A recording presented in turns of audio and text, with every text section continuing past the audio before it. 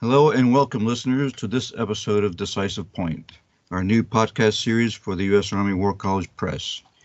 The Decisive Point gets to the heart of the matter by featuring interviews with some of our most distinguished authors.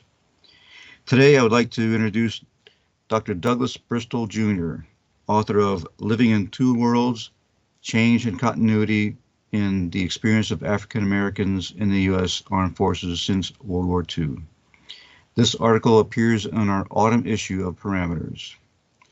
Dr. Bristol serves as a co-director of the Center for the Study of the Gulf South at the University of Southern Mississippi, where he is an associate professor of history. He is an historian of the African American experience. He is also a fellow at the Dale Center for the Study of War and Society. His most recent book, Behind the Front Lines, explores how Black GIs used military service in World War II to claim the New Deal's promise of security. Welcome to Decisive Point, Doug. Thanks so much for having me. I'm glad to be here. You bet. Now tell us, please, what prompted your professional interest in the subject of two worlds in the U.S. military? Well, the title, Living in Two Worlds, actually comes from an unprecedented video that the new Air Force Chief of Staff, General Charles Brown, posted on his Twitter feed. And an African American, he is really candid in sharing his experiences of living in two worlds, one that's white and one that's black, and all the discomfort that has caused him over time. And when I was trying to think of a way for this special issue to address current events, this video really seemed to capture that moment for the military, but it also speaks to a long-standing scholarly interest of mine, and that is documenting the experience of African Americans living with racism.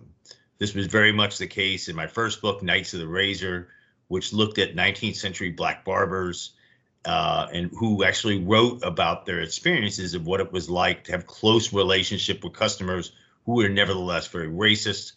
And it also is a theme in the article, or the chapter I wrote for my second book, Integrating the U.S. Military, where I looked at why were so many Black GIs rioting and protesting during World War II, and it gets to their anger over discrimination. Right. And in your article, you discuss how some of the prejudices of individual service members affected our ability to understand the African American experience. Could you talk about that, elaborate on that, please, a little bit more for our listeners? Right. So in the article, what I'm trying to do is to point out that even though there's a shelf full of books that look at this really tremendous achievement of the U.S. military, which is, I would argue, to create the most integrated institution in the United States, that scholarship really has neglected the everyday experience of African Americans. And as General Brown's comments reveal, a significant part of that experience is the experience of being regarded as different and less than for no other reason than the color of their skin. And so since historians have really not addressed this issue and don't really have a method for uncovering that, I'm drawing on the work of a sociologist named Irving Goffman, who is probably one of the most widely read and cited sociologists in the 20th century, and his theory of social stigma.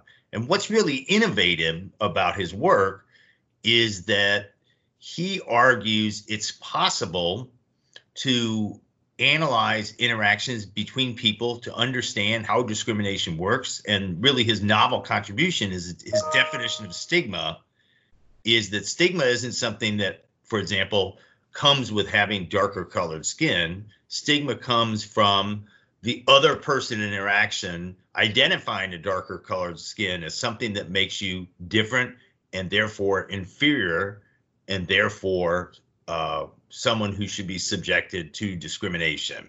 And that's how I look at the story I'm telling. It's really four stories, three from World War II. And of course, General Brown, I'm making that comparison. I use the theory of social stigma to look at the dynamics of those interactions. And there's been a recent trend among sociologists to think critically about how this theory can actually help us investigate racial discrimination and the experience of African Americans. And one of the key findings, and this goes into my conclusion for the article, is that individuals can cope with having a spoiled identity, as Irving Goffman says, because of racial stigma, but they can't really solve that problem. Those problems can only be solved collectively. And at the end of the article, I argue that General Brown, in his request that people join him in this conversation about their experiences with racism, is suggesting the military should take a collective response to dealing with the problem of bias and prejudice. And obviously, this has been a persistent problem for the U.S. military. What recommendations would you have for modern day military leaders as far as addressing this problem? The solution is simple. Military leaders need to listen to the concerns of African American service members, which is, of course, is General Brown's point. We can have lots of commissions, we can have scholars like myself come up with recommendations, but I believe that the sociologists are correct that what's really going to clear the air and convince people that just because someone's skin color is different, they should not be regarded as somehow different and less than, is going to be to hear from African Americans how those experiences of being regarded as different affects them. Because I think most people have good intentions, and if they really understand and educate themselves, that this problem can be solved. Well, thank you very much for your insights today, Doug, and we wish you the best in your future research. And also thanks to our listeners as well. We hope you've enjoyed this episode of Decisive Point.